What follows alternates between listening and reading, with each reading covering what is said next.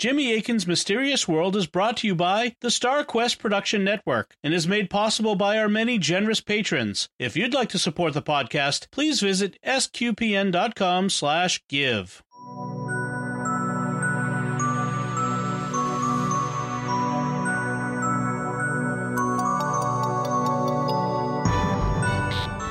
You're listening to episode 226 of Jimmy Akin's Mysterious World, where we look at mysteries from the twin perspectives of faith and reason.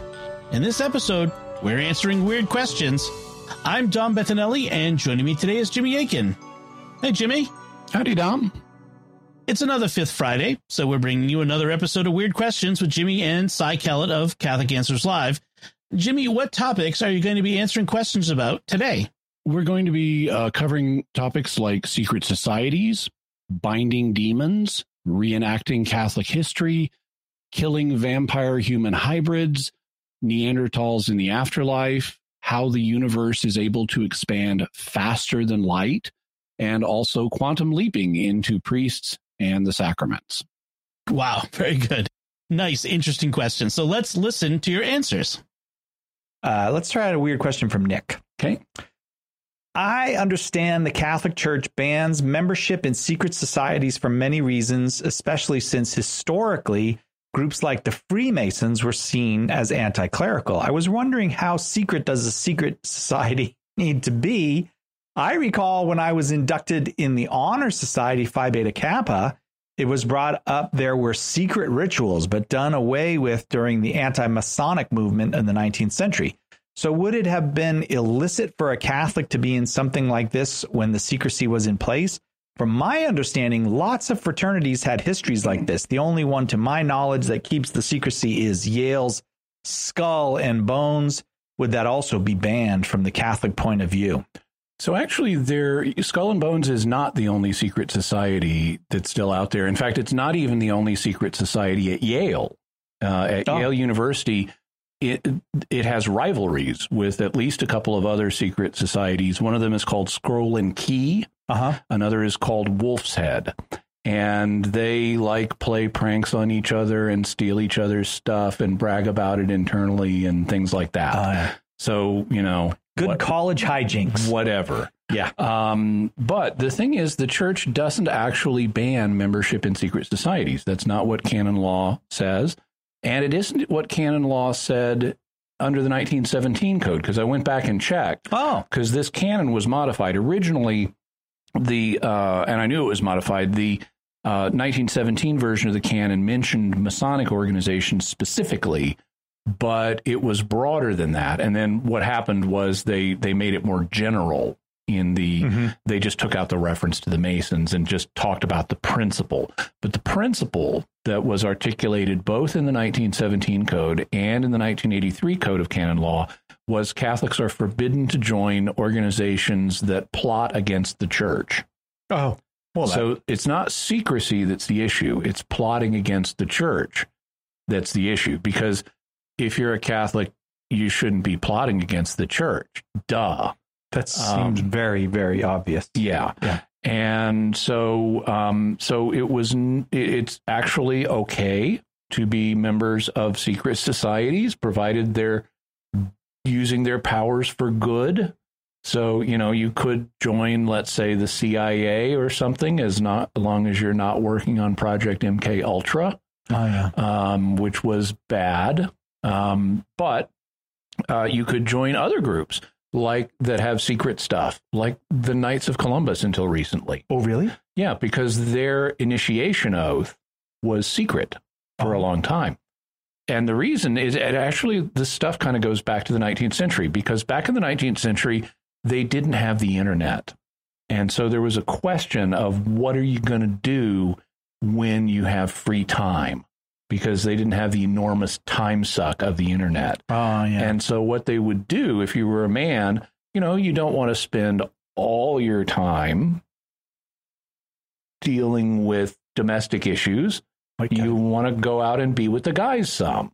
And so they had these men's clubs that were in the 19th century.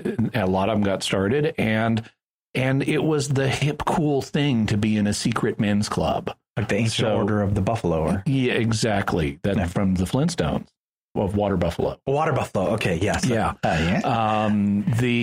So the Freemasons were part of that. They actually got started before the 19th century, but the Freemasons were one such group. There were lots of others as well, and Catholics could be interested in such things. But, you know, here in America, all these other men's groups, they're Protestant. And what's the Catholic alternative? Yeah. So that's how we got the Knights of Columbus. And, you know, another big thing in the 19th century, because everyone was reading Sir Walter Scott, was chivalry. People are reading Ivanhoe and stuff. Yeah. And so it's like, yeah, we're going to be the Knights of Columbus and we're going to have secret oaths just like those other guys, only ours will be less violent. And so this was a way for Catholic men to kind of get in on some of that same secret club action, only using their powers for good. But it was still a secret thing. And as long as your secret special chocolate fudgy club is doing good stuff rather than bad stuff, it's okay. All right. Thank you very much for the question, Nick. Appreciate it. From Patrick. My friends have asked me to pray with phrases like, I bind Satan in the name of Jesus. I bind all demons for the sake of the blood of Christ. I bind, I cast out. I am uncomfortable with the idea of invoking any power to bind or otherwise command evil spirits to do anything. The idea of addressing evil spirits is alien, repugnant, and even sounds occultic to me. However, some priests on the internet pray in this way and recommend that their viewers do likewise. Prayers are or should be addressed to God and for the intercession of angels and saints before God in heaven. Among the things we can pray for are conversion and the conversion of sinners. When I mention this, I'm accused of neglecting the urgent need for spiritual warfare. Is there a charitable way to tell my friends that confronting demons in this way is highly not recommended? I have to be marginalized by the prayer groups that insist on these formulas. Oh, if I have to, I'm ready for that.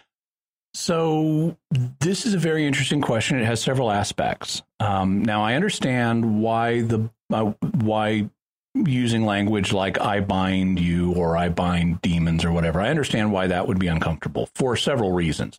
One reason is this is a traditional part. This binding language actually has a really long history. And it's not exclusively Christian. This language shows up in various rituals of a non-Christian nature. And in fact, now I would say what magic is, it's a ritual that's not approved in a given culture. Okay. And that's the difference between a religious ritual and a magic ritual. Is the religious ritual is the one that's approved culturally, and the magic ritual is the shady, unapproved one. Okay. Well, okay, binding language shows up in both, but it does show up in a lot of magic rituals, like in the Greco-Roman world. Okay. You will find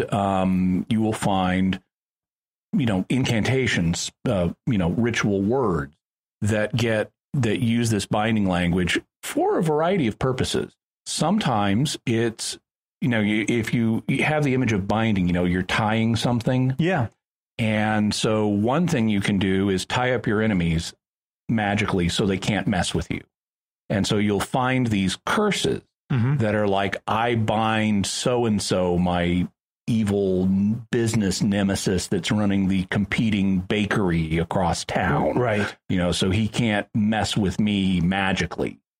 And so you have that kind of curse binding. Then it also gets used in love magic, where you'll have like you'll be reading one of these incantations and it'll be like, I bind Barbara the Beautiful to me so that she'll totally fall in love with me and we can have lots of babies and stuff.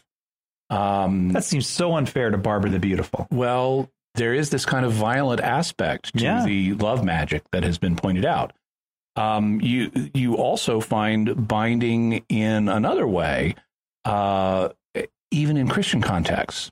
I don't know if you've ever heard of it, but there's a prayer, probably was not really written by St. Patrick's, but it's called St. Patrick's breastplate or the Lorica of St. Patrick. Are you I have familiar heard with of that. Yes, Yeah. but I couldn't quote it to you. So it starts with an invocation of the Trinity, but then it goes on from there to start talking about binding elements of God's creation to the one who's praying it. So it'll be like, I bind the flashing of lightning to myself, and I bind the fierce winds to myself, and the power of fire to myself, and naming all these elements of nature in God's creation, asking to be protected. So this is yet another kind of binding that's out there. And it's got a part of Christian tradition. I mean, it's right there in St. Patrick's breastplate. It's also not just there. I was reading a book of Egyptian rituals once, Christian rituals that we've dug up in Egypt because that's where it's dry and the papyrus survives. And they would have rituals that were kind of like sacramentals. One of them was a prayer to get a dog to shut up. Oh, I need that one. Yeah, and in that one, if I recall correctly, and I may be misremembering, but if I recall correctly, the one who praying it is invoking the Trinity and asking God to bind that dog so it won't bark during the night. And so this binding language gets used. Now, okay, you might say, well, it's been used by pagans, so we shouldn't ever use binding language. Yeah. Except, what do we read in Matthew 16? You are Peter, and on this rock I will build my church, and whatever you bind on earth shall be bound in heaven, and whatever you loose on earth shall be loosed in heaven. So Jesus himself, and also in Matthew 18, used binding language to articulate spiritual authority being given to the disciples. Yeah. And so, given that it's right there in the Gospels, this binding language is going to find a place in Christian tradition. So we can't say, oh, pagans did this, we can't. Right. So there is a place for binding language in the church. The question is, who should be using it and when? Well, one problem with ordinary people confronting demons and doing this binding language is ordinary lay people. I mean, they've got a certain kind of authority because they share the common priesthood of the baptized, but they don't have authority beyond that. They don't have the kind of authority that an ordained priest has, or much less the kind of authority that's been delegated to an exorcist. And so the church is much more hesitant about ordinary people engaging with demons in this way. And I think there's good reason for that. I've seen people, not specifically in the Catholic context, but there are in some of our Protestant friends, including in the Pentecostal movement, who do this kind of stuff also. You know, they'll be binding demons and things like that.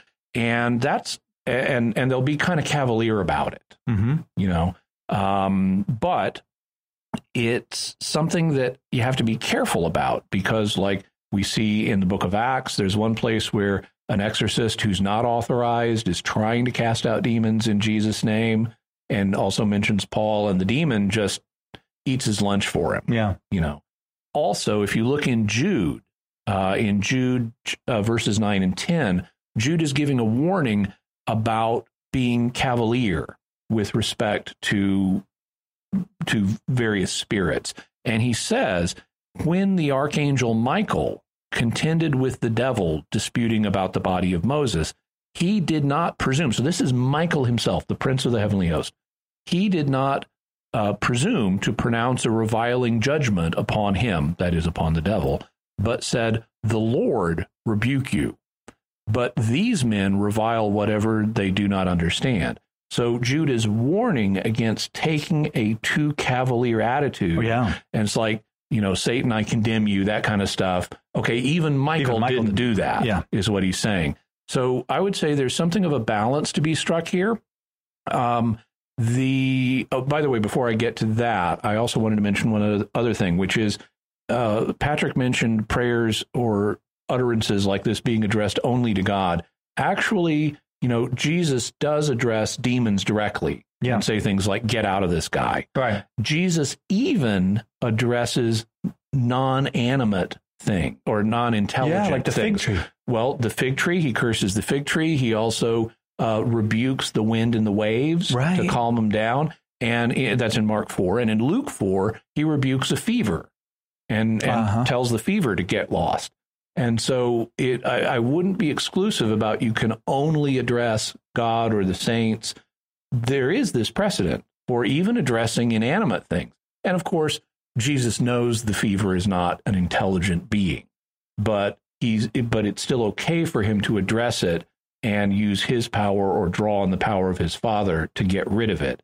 And this is just one way of demonstrating that. So actually, I take a fairly generous approach or fairly open approach to these things as modes of speech, but you want to be really careful and you don't want to be cavalier about it. And I understand the concern for, I don't want to do this. And I would say, in terms of talking to your friends, even though I wouldn't outright say this can never be done, I would point out, look, there are these cautions, and we want to be careful. I'm aware of one priest on the internet who actually has taken excerpts from the Rite of Exorcism and just tweaked it a little bit. So so the lady was the lady, but instead of saying I cast you out, it'll be like, I asked Jesus to cast you out. Oh, I see. But this is still kind of iffy to me. What I would say is there are prayers that the church has approved for use by the laity of deliverance prayers. The United States Conference of Catholic Bishops put out a booklet of them. I would suggest getting that and using that if it's your thing. Of course, you can also have impromptu prayers. You don't have to use a fixed one, but it's not everybody who is called to engage in this kind of stuff. And I would say to this group, there are some risks here. You need to be aware of, you need to be careful. And this is not my thing. God calls us to different things, and this just happens to not be one of mine. Patrick, thank you. We got to take a quick break. Right back with more weird questions for Jimmy Akin. This one comes from Cynthia.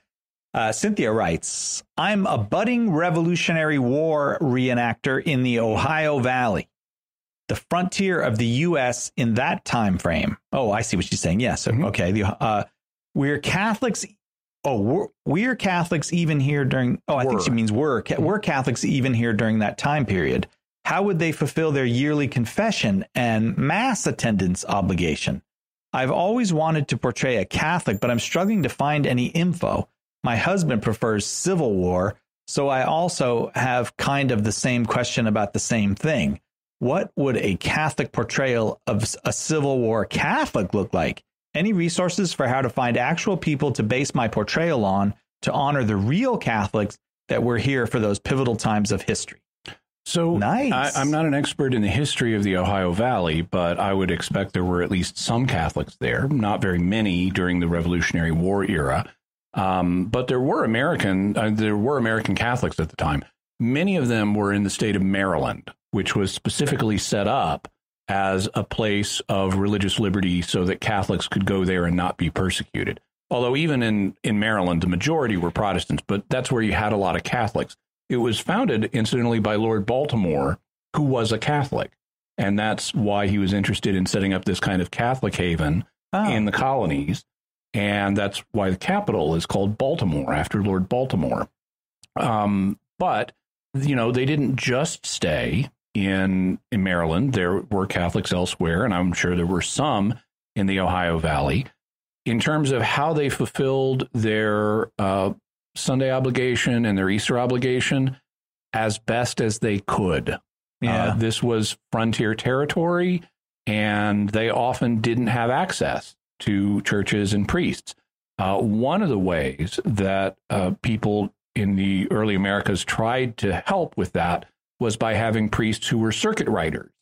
And they would go around. It's kind of like a priest today in some, out in a remote area may have multiple parishes he drives around to. Back then, they would have circuit riding priests who would get on a horse and travel to the different locations. And when they were able to come, the Catholics in the area would get together and they'd have confessions and mass and things like that. But it was kind of catch as catch can in some locations. In terms of the Civil War, so by the time of the Civil War, there were a lot more Catholics in America. There's still a minority, but there had been waves of French immigration and German immigration and Irish immigration. You know, the potato famine occurred in the 1840s, 20 years before the Civil War, and Polish immigration. I was reading a memoir of the Civil War once called Company H by a guy named Sam Watkins, and he talks about a particular Polish officer.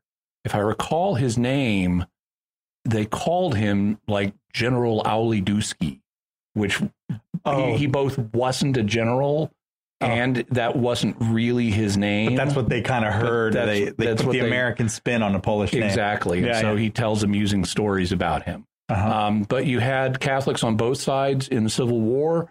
In terms of how to find out about specific Catholics. Now, you can always, just say, you can always make up a persona for reenacting purposes. You could say, well, I'm a Catholic who just arrived in the Ohio Valley from Baltimore or something like that, right? For the Revolutionary War.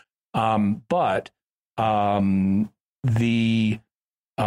you want to find out about real Catholics who lived in these periods, the place to go primarily, I would say, would be the local historical societies, at least for the Revolutionary War, because there's less information about that.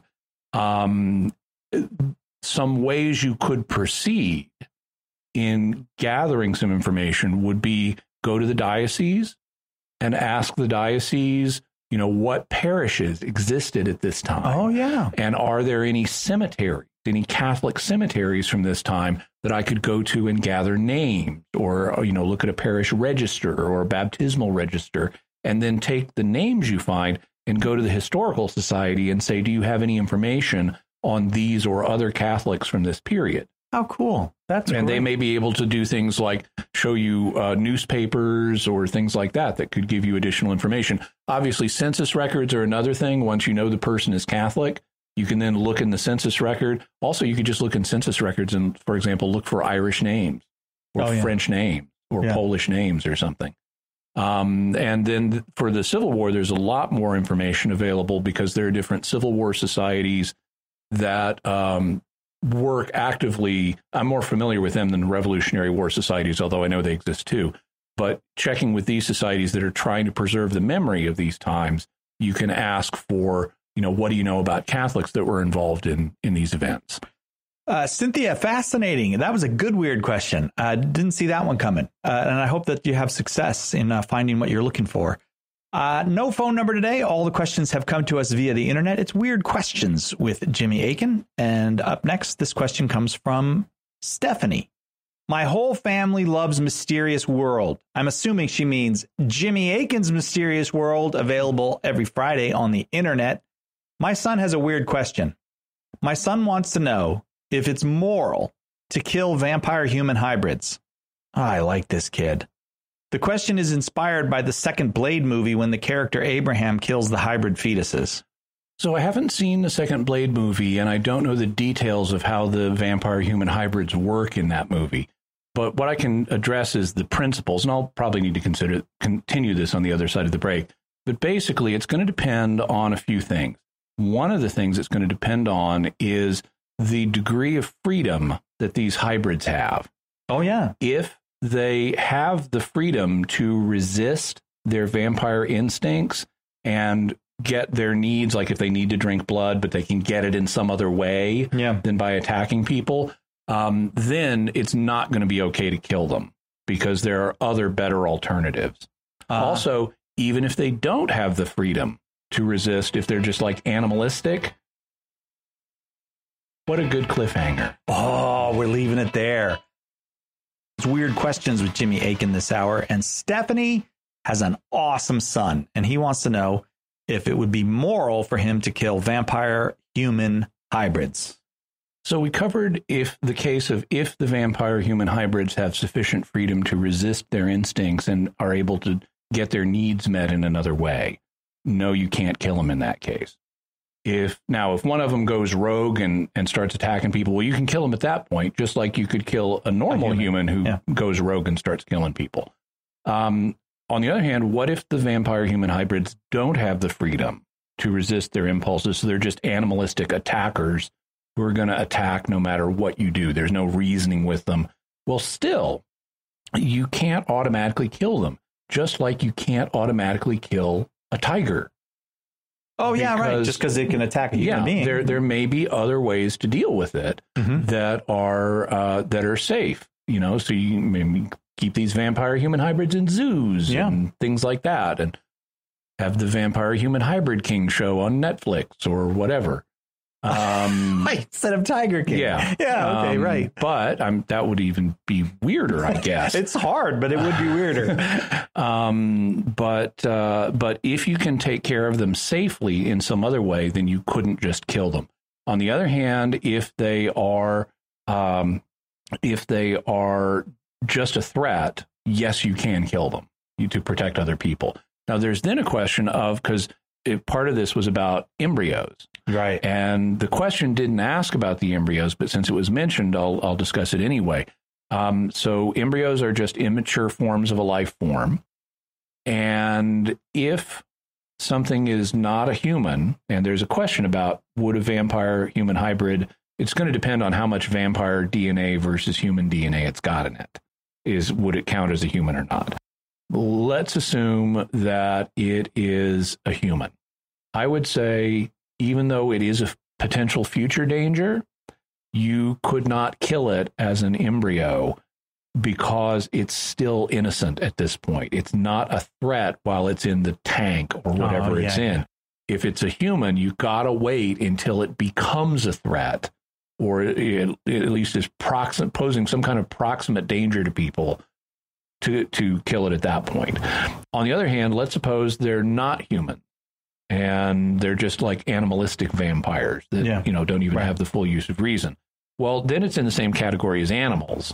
And I would say if I came across a nest of rattlesnake eggs in an area where if these things hatch, they're going to kill people. Right. And I don't have a better alternative, I could go ahead and step on the rattlesnake eggs. Yeah.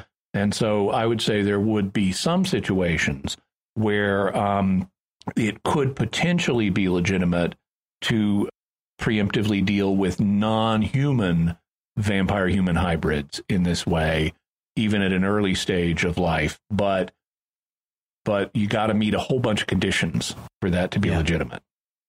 What about a rattlesnake omelet? Well, I wouldn't want one if the rattlesnake eggs were fertilized. Oh yeah, all right, fair enough. If you have a supply of unfertilized rattlesnake eggs, then maybe. Maybe. I have eaten rattlesnake before. Have you? Yeah. Does it taste like chicken? Well, it's a reptile, so of course it does. Yeah. I mean, dinosaurs, chickens themselves are dinosaurs. Yeah. I mean, they're surviving birds are a surviving type of dinosaur. And so, things, reptiles, birds, they all kind of taste the same. Although when I ate crocodile, it tasted like a combination of chicken and catfish. Oh, because really? It's a water-dwelling creature, and it has this oily, fishy bottom dweller type taste like a catfish merged with chicken. Stephanie, once again, thank your son for that very, very fine question. And should we approach any kind of vampire apocalypse? I hope he'll be there to defend me. We'd like to take a moment to thank our patrons who make this show possible, including Connor F., Tom W., Roger F., Derek V., and Thomas A. Their generous donations at sqpn.com/give make it possible for us to continue Jimmy Akin's Mysterious World and all the shows at StarQuest. You can join them by visiting sqpn.com/give. Jimmy Akin's Mysterious World is also brought to you by Fearvento Law PLLC, now assisting clients with expungements and set-asides of Michigan convictions. To learn more, call 231-202-3321 or go to fearventolaw.com, FIORVENTO law.com. And by Jimmy Akin's Mysterious World is also brought to you by Deliver Contacts, offering honest pricing and reliable service for all your contact lens needs. See the difference at delivercontacts.com. Edith asks this, Jimmy. Assuming the theory of human evolution as popularly understood is correct, are we to assume that the human soul evolved alongside the growing capabilities of the human mind and body? For example, from vegetative to sensitive to rational. If so, at what point in human evolution would the jump have been made to each stage? And what would be the status of the souls of early proto-humans who died before people achieved the capacity for higher souls? In a related question, where do archaic human subspecies fit into this? Can we make any guesses on whether they had rational souls? And if so, can we expect to see Neanderthals, Denisovans, etc., in the hereafter? So there are several things here. This is actually several questions rolled into one, but I'll do my best to explore them. Yeah. So in the case of the human soul, there has been a discussion historically about whether it's inherited from the parents the way the body is, or whether it's directly created by God. The first position, that the soul is produced by the parents and thus is inherited, is a position known as traducianism. The other, that the soul is directly created by God from nothing, is known as creationism. Historically, there's been, as I indicated, a discussion on this question. In 1950, Pope Pius XII landed in favor of creationism. So that's the position of the church today, that the human soul is directly created by God from nothing. Now, he didn't teach that infallibly, but that's the church's position. So that kind of settles the question for true humans or biblical humans. Mm-hmm. Their souls did not evolve. They're created directly by God, and they also wouldn't have passed through the vegetative, sensitive, rational stages. When you're born, you have the soul you always have, right, and your body may manifest and grow in different ways under the guidance of your soul, but it's still the same soul. Mm-hmm. So even an unborn baby, even if it doesn't have a brain yet, it's got a rational soul. It's just the body hasn't developed to the point of allowing the rationality to manifest yet.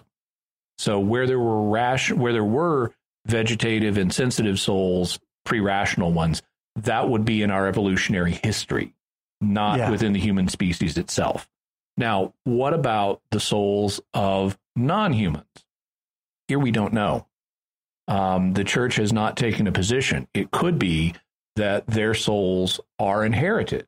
Traducianism could be true for non-human creatures, right, in which case the vegetative souls of non-intelligent animals could have evolved alongside their bodies, and then for intelligent animals that have sensitive souls, their souls could have evolved, and even among hominid ancestors of mankind, their souls could have evolved alongside their bodies up to the point that God started biblical humans and started creating their souls from nothing. Yeah, it could be that way. That's a matter of speculation. It also could be that God has been creating every single soul of every life form from nothing all the way down through history. Right. That's also a possibility. Right. So we don't really know there. It's a matter of speculation.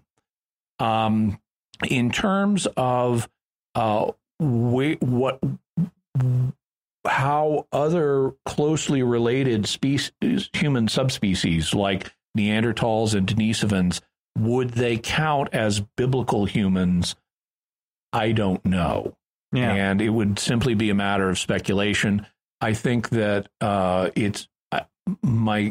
can't say for sure. I would tend, if I were confronted with them, I would tend to err on the side of regarding them as human, biblical humans. So I would evangelize them. Oh, sure. I see what you mean. If they were here. And if they said, I want to be baptized, I want to get in on this Jesus eternal life stuff, right, then I would baptize them. And we do have evidence that they, were able to do a lot of things like count, and they used rituals to bury their dead, and they have grave goods, which, suggests that they have a concept of the afterlife. And if you've got a concept of God and the afterlife and things like that, or one or the other, if you think about God or if you think about the afterlife, I assume you have the same basic rational kind of soul. Right. So I would assume that I would err on the side of saying these guys are fellow rational humans and biblical humans. Can't prove that, but that would be my personal speculation. What if they're not?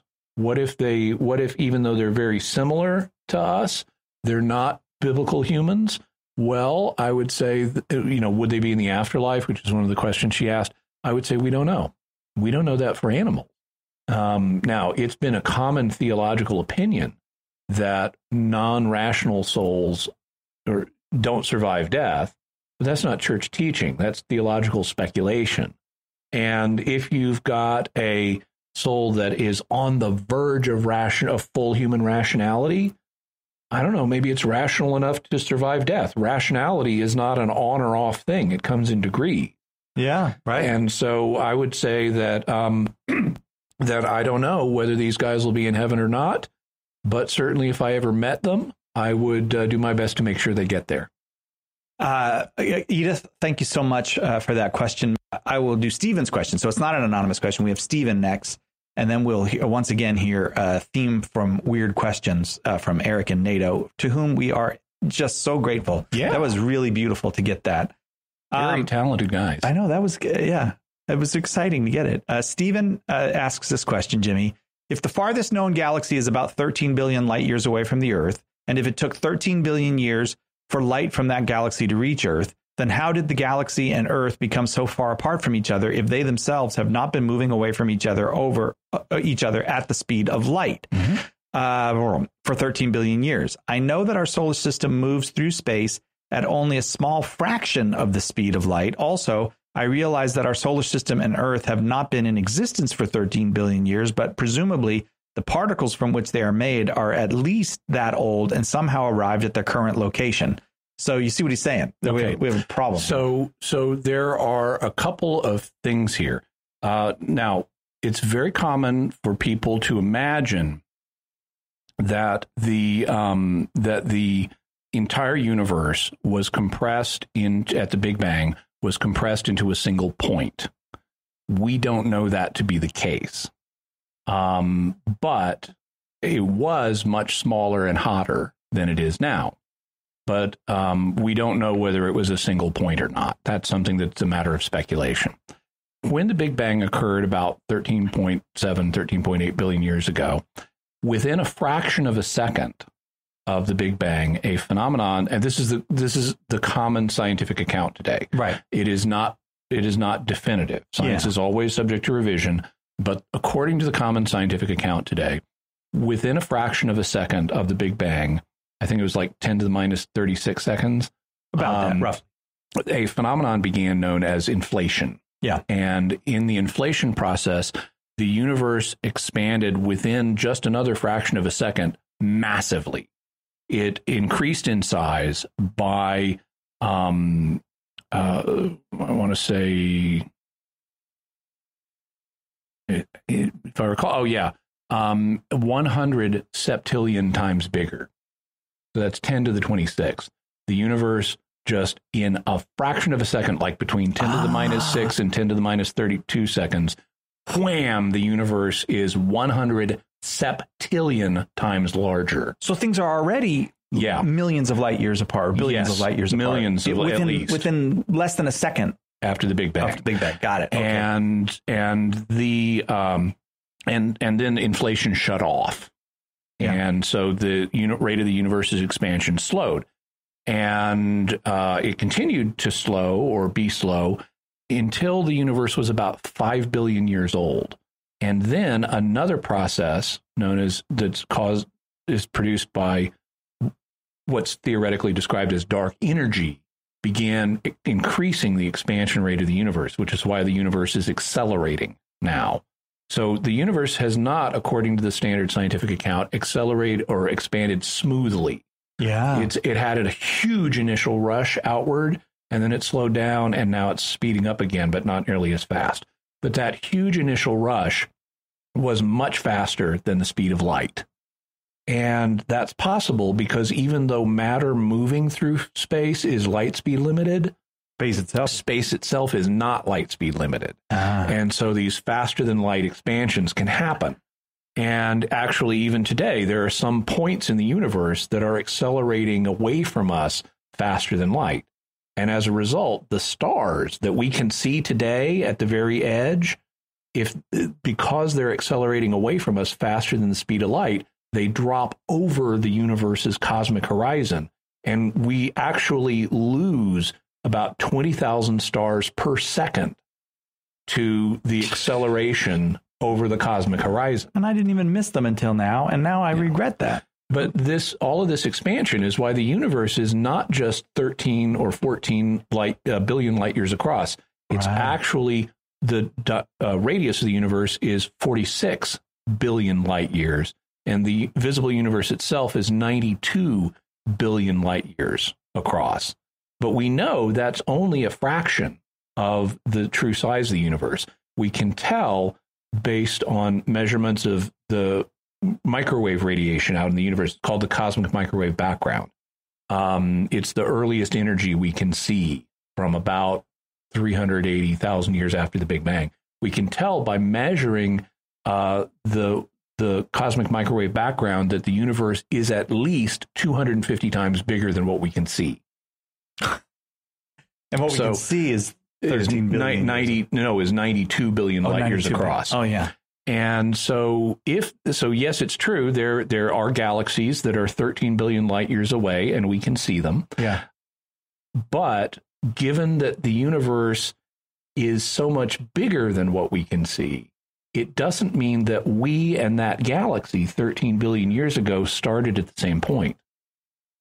We could have, at least within a fraction of a second after the Big Bang, already been millions of light years away. Right. And so even though we're not moving, since this galaxy is on this side of the cosmic horizon and let's say is not about to drop over it, even though we're not moving faster than light with respect to each other, it's taken 13 billion years for the light from it to reach us. Right, because that did travel through space. That did travel through space, and light does move. At what speed does light move, Psych Elliott? I would say about 167,000 miles a second. 186. But I just meant I was setting you up for an easy. The light moves at the speed of light. Oh, I see. I could have got away with that. Yeah. It's not required that we and that other galaxy started at exactly the same point because the universe is much bigger. It could have started at a somewhat distant point from us, and it's just taken that long for the light to reach us. So that's a basic explanation. It can kind of be tricky to understand the dynamics of this with all that expansion in different ways happening, but that's the basic answer. We don't have to be moving at at the speed of light with respect to each other. Although if it is 13 billion light years away, we're moving at a pretty good clip away from perspective. Yeah. And locally, we may only be moving, but all that space between us continues to expand. Yeah. Stephen, great question. Thank you very much. We asked, and Eric and NATO answered, and we just had the world premiere of the theme. I'm calling it this. They didn't call it this, but the theme for Jimmy Akins for when he comes here to do Weird Questions with us. So the theme from Weird Questions, can we just hear it again? Because I just thought it was great.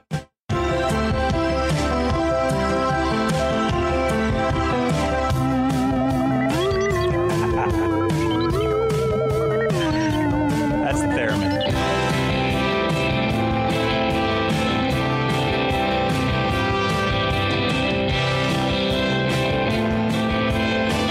I love it.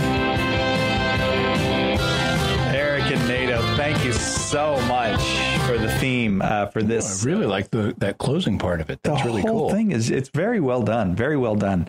All right, I'm going to try to get you another question here, Jimmy. Anonymous asks, well, first of all, Anonymous says, I'm not exaggerating when I say that Weird Questions with Jimmy Akin is the highest form of edutainment I've ever seen. I'm with you, Anonymous, and certainly the most restful content on the Catholic internet. It makes me enjoy thinking again. Anyway, on to the question.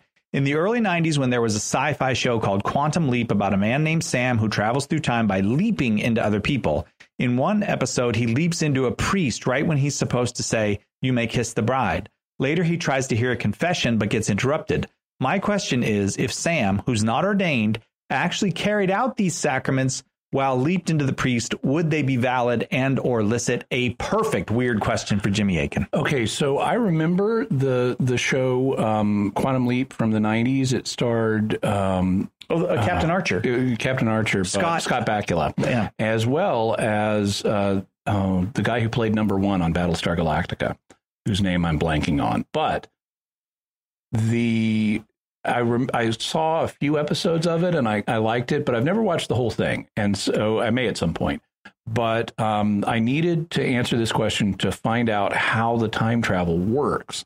Because if he's just leaping into the body of a priest, like his mind is being imposed, his memory patterns are being temporarily imposed on someone, but that priest is ordained and still has his soul, right? Then the answer for some things might be different than others, like consecrating the Eucharist.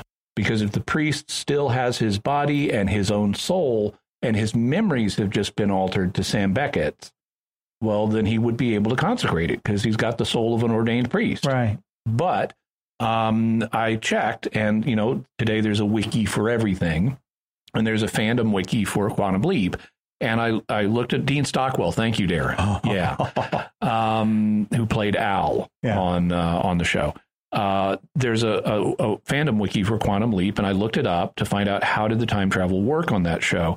And it turns out Sam only looks like a different person to the people around him, but it's really him in his body. Oh, I never got that. Yeah. Okay. So what happens is he displaces, except for their appearance, he displaces this other person. So he transubstantiates. The appearances remain the same, but the substance is different. Oh, yes, he does. And he's there with his own body, and the person he leapt into, known as a leapee, is transferred to a waiting room back at the project that he was in charge of. So you've got Sam under an illusion in the past, and you've got the person he leapt into back in the present in a waiting room. And actually, sometimes they'll apparently interview the leapee to find out the information they need to tell Sam to help him. Oh. So really, they're two completely different people.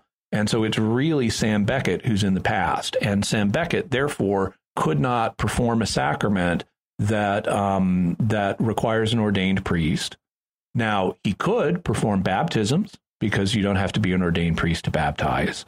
And potentially he could witness the sacrament of marriage, because you don't have to be a priest for that. In the particular case of him leaping into someone or displacing someone at the moment of You May Kiss the Bride, at that point, the sacrament's already been done. So the priest who was there to witness it would have been valid and licit. And Sam has just elbowed that priest off the stage at the last moment, but the sacrament's already there. It's funny that in that episode, they didn't actually have him celebrate any sacrament. Yeah. I wonder if there was a Catholic. Authors. Yeah. Somebody knew what they were doing. That was very well done. That was from Anonymous. Anonymous, I'm with you, too. I love Weird Questions with Jimmy Akin. And I like the word edutainment, too. He's educational and he's entertainment. Thank you. So, Jimmy, those were some excellent questions and also excellent answers. So that's it from us. We would love to hear your theories about the weird questions and answers that you just heard. You can let us know by visiting sqpn.com or the Jimmy Akin's Mysterious World Facebook page, sending us an email to mysterious@sqpn.com, sending a tweet to @MYS_world, in the StarQuest Discord community at sqpn.com/discord, or by calling our mysterious feedback line at 619-738-4515. That's 619-738-4515. And I want to say a special word of thanks to Oasis Studio 7 for the video production work and animation that they do on Mysterious World. You can check out their work by going to youtube.com/Jimmy Akin. That's my YouTube channel, youtube.com/Jimmy Akin. And while you're there, please do subscribe to the channel and hit the bell notification so that you always get a notice whenever I release a video, whether it's Mysterious World or something else. I'm trying to get up to 50,000 subscribers, and I'll only get there with your help. So I really do appreciate it. And thank you. So, Jimmy, what's our next episode going to be about? In the 1970s, the Israeli psychic and magician Uri Geller popularized a practice known as spoon bending or metal bending, where he would apparently bend metal objects psychokinetically. And there is a debate about to what extent is Uri Geller a genuine psychic and to what extent is he just using magician's tricks. However that may be, Uri Geller spawned a movement where, beginning in the 1980s, thousands of people have participated in what are known as spoon bending or metal bending parties. And we're going to be talking about the results that they have found as a result of holding these PK parties. Excellent. Very interesting. I'll be sure to hide my wife's silverware before I do this. She'll be very unhappy if we bend all her spoons. Folks, be sure to share the podcast with your friends and write a review in Apple Podcasts or wherever you get your podcasts. That helps us grow this community and reach more listeners. You can find links to Jimmy's resources from today's discussion on our show notes at mysterious.fm/226. And remember, to help us continue to produce the podcast, please visit sqpn.com/give. Jimmy Akin's Mysterious World is also brought to you in part through the generous support of Aaron Ferguson Electric and Automation at aaronv.com, AARONV.com, making connections for life for your automation and smart home needs in North and Central Florida. And by Catechism Class, a dynamic weekly podcast journey through the Catechism of the Catholic Church by Greg and Jennifer Willits. It's the best book club, coffee talk, and faith study group all rolled into one. Find it in any podcast directory. Until next time, Jimmy Akin, thank you for exploring with us our mysterious world. Thanks, Tom. And once again, I'm Dom Bettinelli. Thank you for listening to Jimmy Akin's Mysterious World on StarQuest. If you've enjoyed Jimmy Akin's Mysterious World, you'll also enjoy another StarQuest Network show, The Secrets of Doctor Who. Find it wherever you can find podcasts or at sqpn.com/Doctor Who.